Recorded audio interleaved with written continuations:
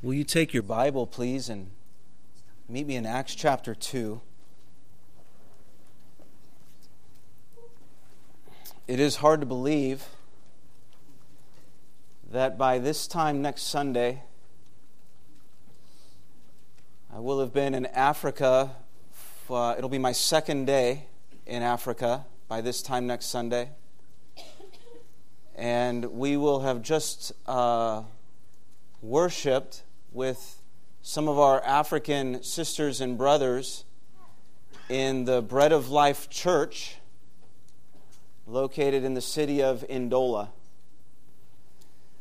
I am excited, thankful, humbled, a bit nervous, a bit anxious, but incredibly thankful. Thank you, each one of you. Thank you as a church for supporting and sending us. We are truly grateful. I'll miss you. We will miss you. I'll pray for you. And I ask that you would pray for me also and for our entire team. I love how Jan said it, and I want to just echo that I know that God is already working in Africa. God is doing a great work there, and my prayer is that we would simply enter in and walk alongside the Lord in the good works He has already prepared for us. So Jan's prayer in terms of being present in the moment, not dwelling in the past or living in the future, but present in the moment as we engage and interact with the people there, has really been the prayer of my heart these past many weeks. And I would ask that you would join me in that prayer so that I could be of some encouragement, we could be of some encouragement to their faith, and that they would be of great encouragement to ours. As you already know, I'm going to Africa because I was asked to speak on the subject of discipleship. I have prepared 6 messages from 6 different texts to share when I arrive, some of which I've already shared with you. Over the past few weeks, we've considered the call to discipleship, the need for discipleship, and some distinguishing marks of a Christian disciple. We've considered how discipleship affects our lives and our world, but how does it affect our churches? How does discipleship impact the local church, and how are local church members involved? These are important questions, and for answers, I'd like us to step back in time together this morning to the very first century and visit the very first church. Though that church was in a different city than ours, a different region, and even on a different continent, the principles upon which it was founded, remain sure and steady. Though nearly 2,000 years have passed, the practices of that earliest church are just as applicable and equally effective. Though the culture there and then was vastly different than ours in many ways, God's purposes remain unchanged.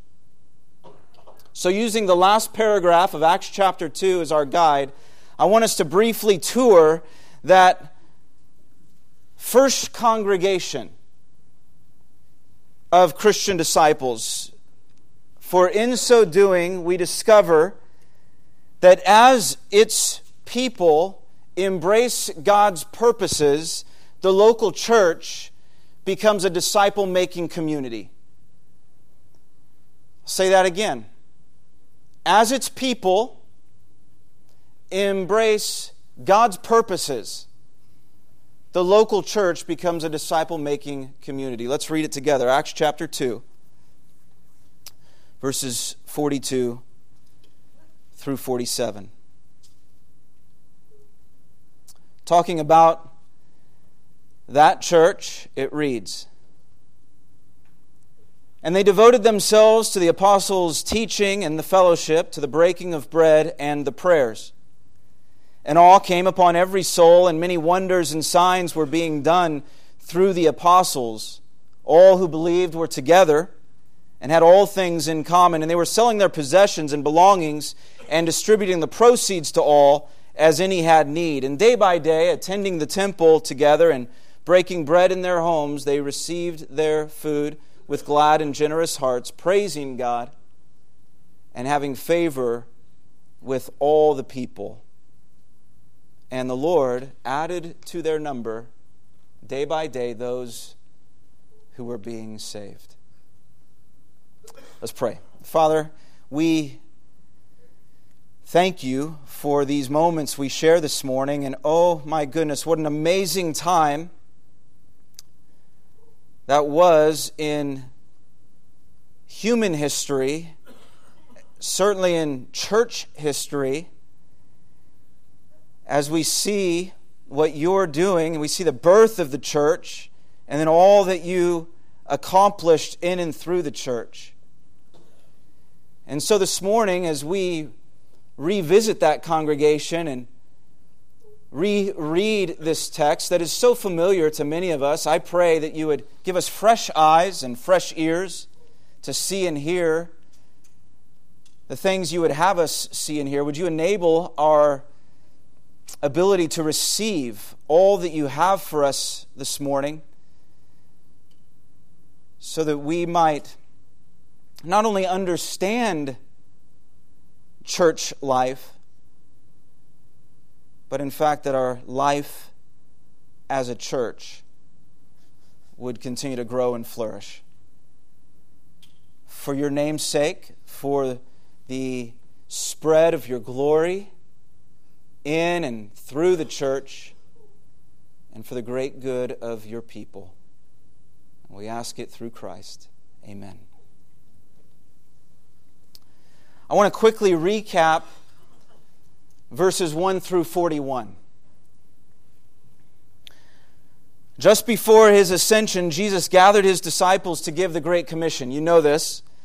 By which he charged them to go and make more disciples. He told them to wait for the Holy Spirit. And when the Spirit came, just as he promised, the apostles, empowered by the Spirit, began speaking in the many languages of the people who were gathered in Jerusalem at that time. Amazed by this, the assembled crowds were trying to piece together exactly what was going on when Peter stood to preach Christ and share the gospel of Christ. Conviction fell upon the hearts of many as Peter called them to repentance and faith, and by day's end, we're told, about 3,000 souls were saved to God and welcomed into the church. Now, how did the church respond to these things? That's the question that's rolling through my mind. You can imagine being there on that day, in those days. What can we learn from this church's example? Acts chapter 2, verses 42 through 47 is a timeless passage, and I see at least 5 practices here that describe a disciple-making community. The first is this. The church was characterized by commitment.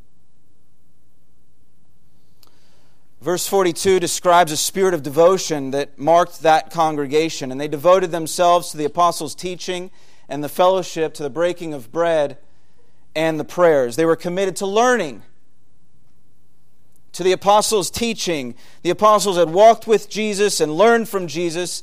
They knew Jesus personally and therefore taught the church about Jesus, revealing Christ even from the Old Testament, as Peter did earlier in his sermon when he quoted from Joel 2 and Psalm 16. So having already placed their faith in Christ, these people were hungry to learn more of Christ. And they were committed to Christian fellowship. Not just to fellowshipping, notice, but the fellowship. They had become part of something much bigger than their individual selves. That's important. They were part of a new community, the Church of Jesus Christ. And they were committed, we're told, to Christian fellowship. They were committed to the breaking of bread. They shared meals in each other's homes. And together they shared the Lord's Supper, just as Jesus instructed them to, which is even more meaningful and intimate. And they were committed to the prayers. Not just prayer in general, but the prayers. Apparently, there were common prayers and formal prayer gatherings, regular prayer gatherings to which the church members were devoted. And by their devotion to teaching and fellowship, to the breaking of bread and prayer, this was a church characterized by commitment. Secondly, the church gloried in the grace of God. I want to ask you, has your amazement of God ever left you feeling small by comparison? Creation often has this effect on me and on us. There have been times in my life when the sheer beauty and absolute wonder of creation has taken my breath away, because in those moments I get just a glimpse of the mind-blowing, heart-melting, knee-bending power of God. Verse 43 says, "And awe came upon every soul, and many wonders and signs were being done through the apostles." The word awe here is phobos, which actually means fear. In the Bible, the fear of the Lord can mean be afraid and or be amazed. And in this instance, it's both. The people were truly amazed at what God was doing, to the point that awe and reverent fear fell upon every soul. Beholding the grace of God in their midst, they gloried in His work together. Thirdly, the church was united as one. We read in verse 44 that all who believed were together and had all things in common. Together, that word speaks to their unity, and the word common to their oneness. Though many in number, they were a unified whole. And as the New Testament unfolds, we find three very specific metaphors that describe a church, describe the church like this. In 1 Peter 2, the church is portrayed as one temple of many stones. Jesus is the living stone, and all who come to Jesus become living stones as well, because our identity is rooted in His. We're not isolated or independent stones, but stones divinely placed one by one person at a time, as each person comes to Christ. One stone on top of the other and next to the other, each essential to the well-being of the whole. Each supports the other, and together they form one structure, we're told. A spiritual house consisting of individuals who have come into relationship with God and are united by God for relationship with one another. Likewise, in 1 Corinthians 12, the church is pictured as one body of many members. Just as the body is one and has many members, Paul says, so it is with Christ. God gives to each member specific abilities, but the abilities profit the body only as they function together. If the whole body were an eye, Paul elaborates, where would be the sense of hearing? If the whole body were an ear, where would be the sense of smell? If all were a single member, another way to say that is, if we all did as we pleased, where would the body be? The church is not a random collection of people any more than the body is a random collection of parts. And then in 1 Timothy 3, the church is described as one family of many members, the household of God.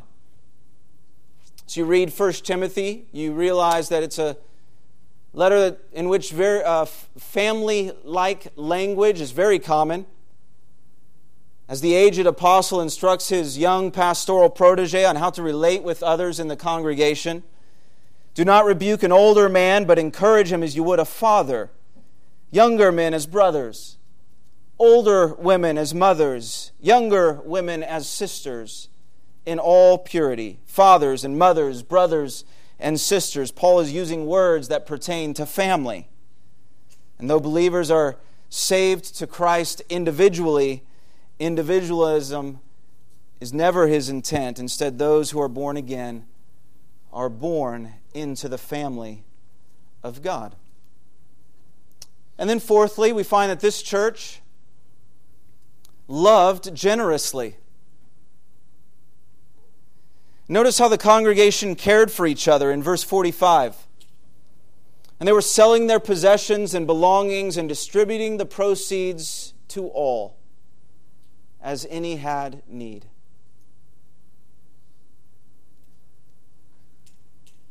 Now at this point, some have accused this passage of promoting communism or a communist mentality, but clearly this isn't the case.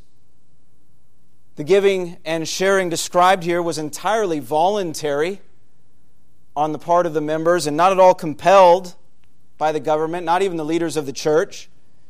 And that the people owned personal possessions to give shows that they gave as they so desired. Now, what this is describing is a church of generous people. They were generous because they had learned generosity from God, who was generous with them. As needs arose, they met them. To love like this means bearing each other's burdens, which requires sacrifice and personal commitment. A new commandment I give to you, Jesus once taught, that you love one another, just as I have loved you, that you also love one another. For by this all people will know that you are my disciples if you have love for one another. Well, with what kind of love did Jesus love them? He loved them generously, right? And with great sacrifice. And this church followed suit. And then fifth and finally, the church worshiped and witnessed daily. The church worshiped and witnessed daily. And day by day, verse 46, attending the temple together and breaking bread in their homes, they received their food with glad and generous hearts, praising God and having favor with all the people. They met each day, at the temple and in their homes, formally and informally, in large gatherings and in smaller groups. They were thankful, they were glad, they were generous, and they worshiped God together, praising God, and don't miss this, having favor with all the people. I love that phrase. That they had favor with the people is a testament to their witness and even to their winsomeness. And as the book of Acts unfolds, we actually see evidence of this. In chapter 4, for example, when Peter and John are arrested and appear before the council, the authorities hesitate to punish them because the people were praising God for them and all that was happening around them. In chapter 5, we're told that many signs and wonders were being done in and around Jerusalem, which caused the people of Jerusalem to hold the believers in high esteem. A revival was very much sweeping through the land as the people of God were out in the community ministering in the power of God. And the result was verse 47, and the Lord added to their number day by day those who were being saved. Devotion, awe, unity, love, and daily worship and witness. This is what characterized that church. theirs was a disciple-making community.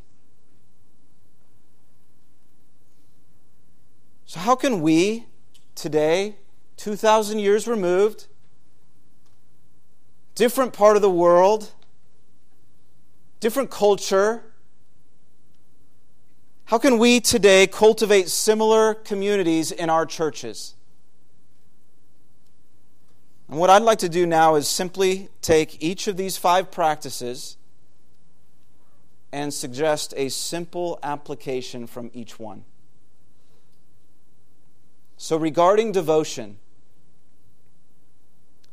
combat consumerism with commitment. Combat consumerism with commitment.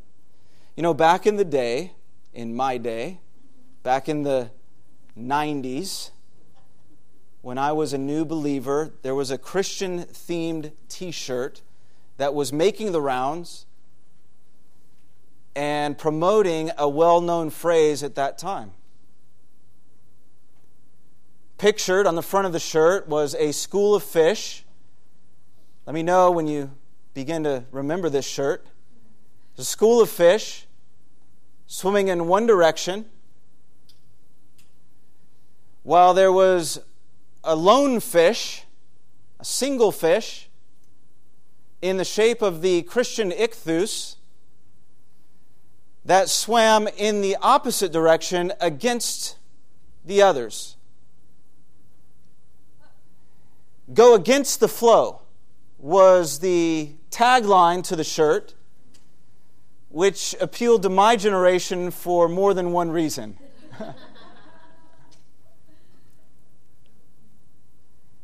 Most of us in the church realize that identifying with Jesus will mean swimming upstream against the cultural currents of the world. Most of us get that. We understand that the ways of the world are fundamentally opposed to the way of Christ, so we get the fact that walking with Jesus is taking the narrow path, not the wide road that leads to destruction. So I expect to go against the flow of the world. I expect that. I know what I'm in for. But what surprises me is that now we're having to swim against the cultural currents of consumerism that characterizes many churches and churchgoers.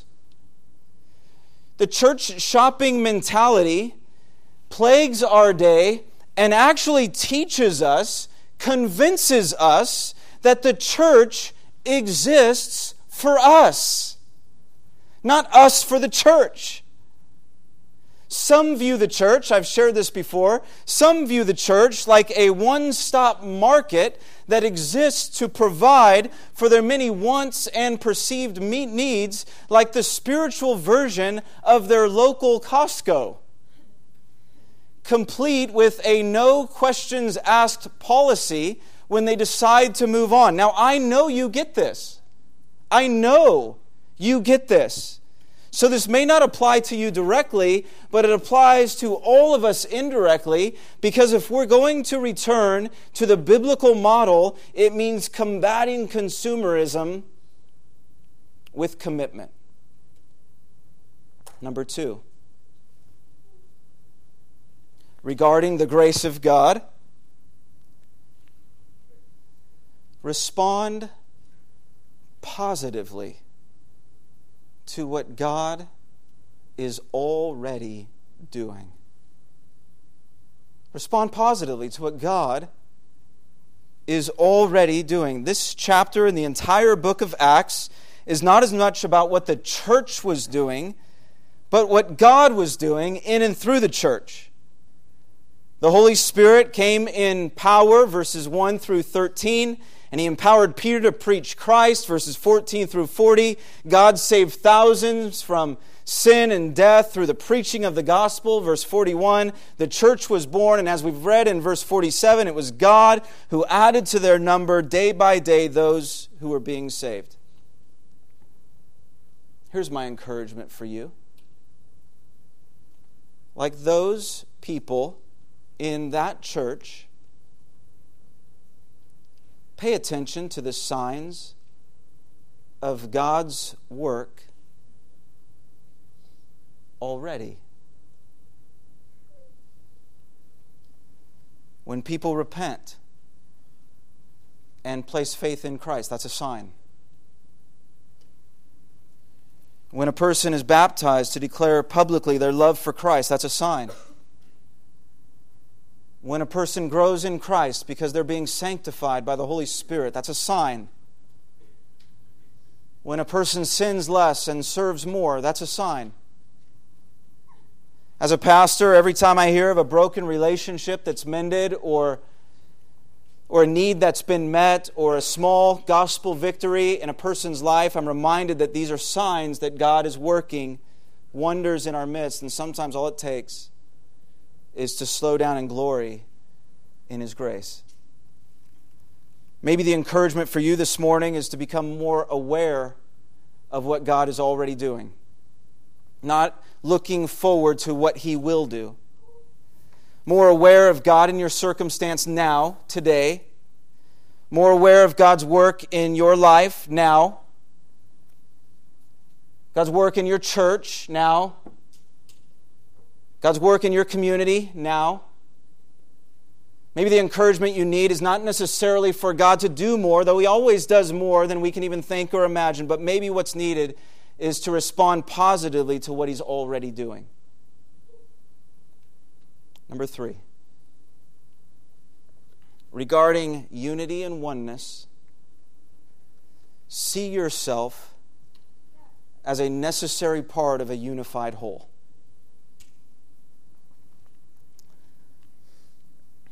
A few years ago, Sally and I went to Maui. Our first trip to Hawaii together. And I could go on for hours about that trip and how good it was for us and what we did and saw. But for now, I just want to share with you one very brief but relevant memory. When preparing this message, God reminded me of a particular tree in Maui. The banyan tree, located in Banyan Tree Park on Front Street in the town of Lahaina. Imported from India, this specific tree was a gift to Christian missionaries in 1873. A mere 8 feet when first planted, it has grown to over 60 feet tall, while its canopy now covers about 2/3 of an acre. But what makes the banyan tree truly impressive is its root system. As the tree grows, roots extend from branch to branch and limb to limb, falling on occasion to the ground where they dig into the soil to form new trunks. The banyan in Lahaina now has at least 12 major trunks, some of which measure multiple feet in diameter, in addition to its huge initial core. So even though it looks, as you look through that park, even though it looks like there are at least a dozen trees in that park, it's actually just one. Because of this complex interconnectedness, it's estimated that over 1,000 people can congregate at one time under the shade of that one banyan tree. Like the banyan I saw in Maui, the church is to be a place of interconnectedness and growth, where we are characterized by the words together and common, like the church described in this passage. When you became a Christian, something happened to you besides having your sins forgiven and being made right with God. You became a child of God, and therefore God made you part of His family, placing you in the church while shaping and gifting you for use in the church. We don't lose our individuality, not at all, But our individuality, much like the roots of the banyan, should lead not to independence, but rather mutual interdependence, by which we each view ourselves as a necessary part of a unified whole. Yes? Yes. Number 4, regarding love, invest generously in each other's lives. In the book Multiply, a New York Times bestseller, Francis Chan voices the obvious before urging the necessary, saying we don't like getting involved in other people's problems. I'm just glad that somebody said it. We don't like getting involved in other people's problems.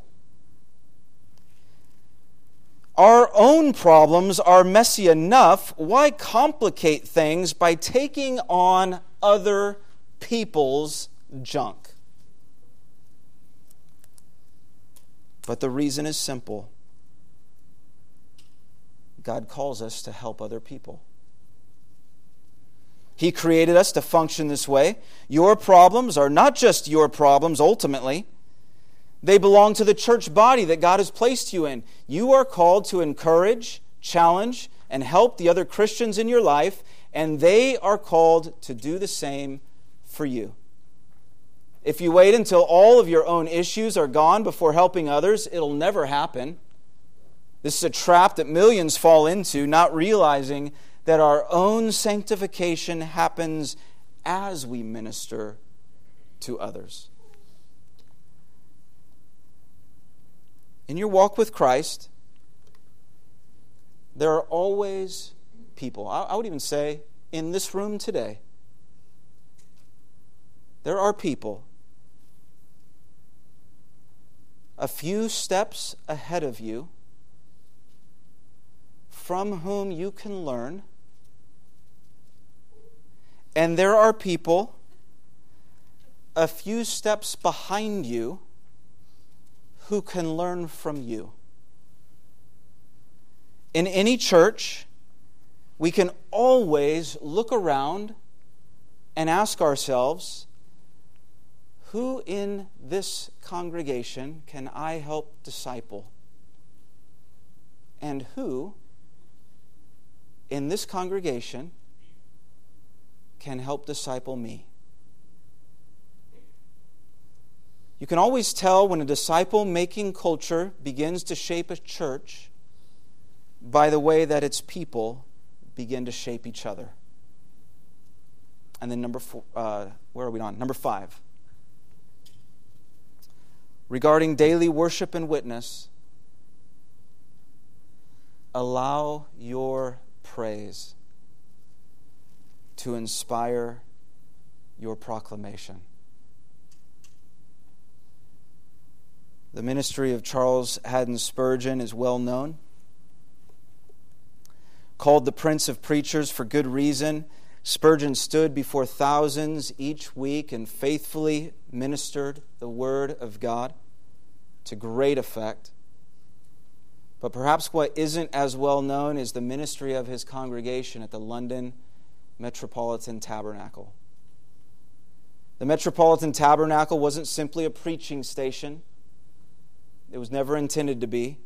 Though nearly 6,000 people gathered twice each Lord's Day for worship, the church was far more than its Sunday services, far more than its preaching, and certainly far more than its preacher. Theirs was a congregation intent on serving their community and seeing the lost saved. And from that congregation flowed no less than 50 different streams of ministry. They cared for orphans, they fed the poor, they taught Sunday school in the slums of London. You name it, and that church did it, serving the Lord and the people of London. In fact, the London Metropolitan Tabernacle planted numerous churches in the surrounding area and even beyond, many of which still exist today. Now, when I read accounts like these, and more importantly, when I read passages like this, I'm reminded that God calls us to something bigger. That our purpose in this world involves more than our own interests, more than our own preferences. That the church is the means by which God manifests His grace and His glory in people's lives, that our worship should spill forth into our witness. I'm reminded, necessarily so, that we have a far greater impact together than any one of us can have alone. The first church was a disciple-making community that grew and flourished as its people carried the Christian movement forward. So combat consumerism with commitment. Respond positively to what God is already doing. See yourself as a necessary part of a unified whole. Invest in each other's lives generously and allow your worship of God to inspire your witness in the world, for as its people embrace God's purposes, the local church indeed becomes a disciple-making community. Amen. Amen. God, thank you for these moments.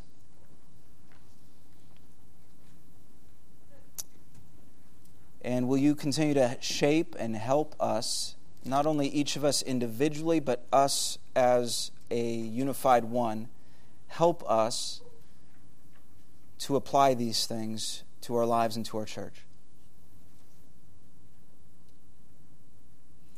It's amazing, actually, to think that we're here today because of the ministry of that church in Acts chapter 2. And what you did through that church. That is an amazing reality. And so help us to do our part in receiving and caring for and passing on the gospel, so that even future generations could look back and acknowledge that your work here among the people of East Parkway is still bearing fruit. Do that, we ask, for your name's sake. Amen.